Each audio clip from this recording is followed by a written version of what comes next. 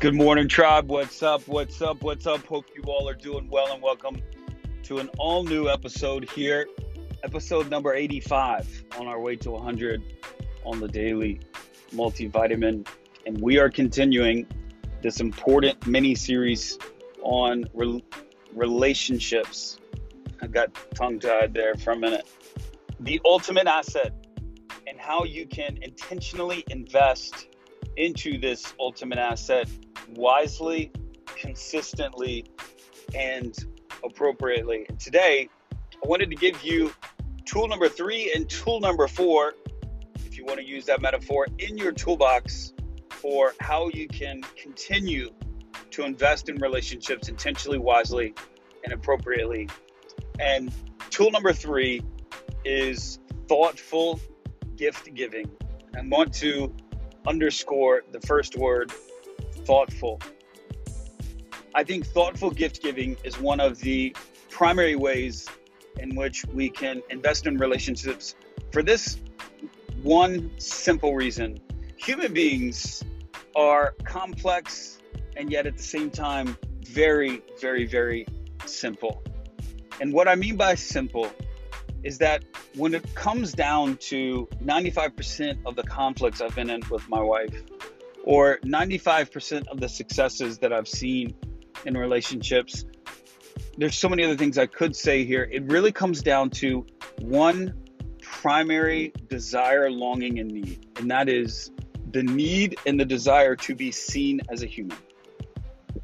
The need and the desire to know that you matter, that you value, that you're appreciated, that you're seen. And thoughtful gift giving can produce that kind of experience in someone where they know that you see them. The inverse of that can be true as well.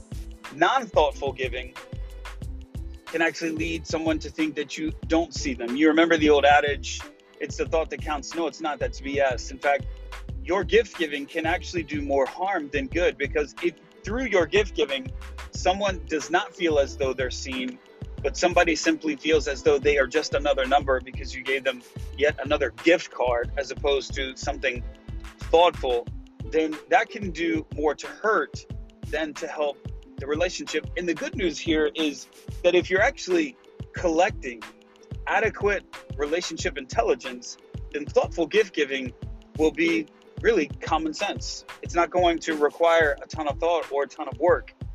And it's one of those things that's just super, super important. Thoughtful gift giving. One last thing I'll say here that I love in the scriptures, it just says, a gift makes a way or makes way for the man. It is generosity in this kind of thoughtful gift giving that really can provide a significant yield in investing relationally. Next, what about those of you who may be listening to this podcast and saying, John, I don't have a whole lot of capital here to invest in these thoughtful gifts, thanks, but what about me? The good news here is Coco Chanel once said something where she said, the most valuable things in life are free. The second most valuable are the most expensive. And one of the free ways in which we can invest in relationships is through generosity. I don't know about you, but I often get gifts. I don't always keep all of them. But here's something that I do always keep all of.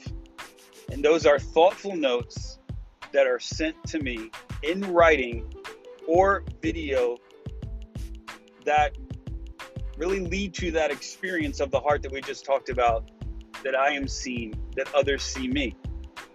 I don't keep all the gifts, but I do keep all the notes. And small notes of appreciation that are written and thoughtful and timely, those yield an uncommon return that other things honestly just don't. And in today's noisy world of emails and direct messaging and Facebook and InstaFake, all of those things, it's really these meaningful connections that are a result of you taking particular time, crafting a particular message, and and sending it to a particular person that can have, honestly, unusual returns. It's why I've taken the time to actually create custom cards that stick out. Right? One of mine says, "You're a straight up gift to humanity." Another one says, "I asked everyone," or "You're the best. I asked everyone, and they all agreed." Another one just has my name on it. But I have these unique cards that I created with the help of my assistant on Canva that really bring smiles to people's faces, that keep it a little funny, keep it a little humorous, keep it a little me, that aren't necessarily so vanilla. And every time I walk into someone's house that I've sent this to, I see it hanging on the wall. I see it hanging somewhere. I just sent this to an individual on our team here at work, and the next thing I know is a couple of days later, I see a post on Facebook that I am tagged in, just thanking me for the meaningful gesture. Right? There's gifts that you send that often don't necessarily create the same kind of response. And yet, when a well-timed, well-written, meaningful, personal handwritten letter appears in someone's mailbox, it can elicit that kind of share on social media. Easy thing to do. It costs nothing. The yield is significant. That, my friends, is tool number 4. We'll go over the next 2 in the next episode. That's all I got for you today. Adios and happy investing.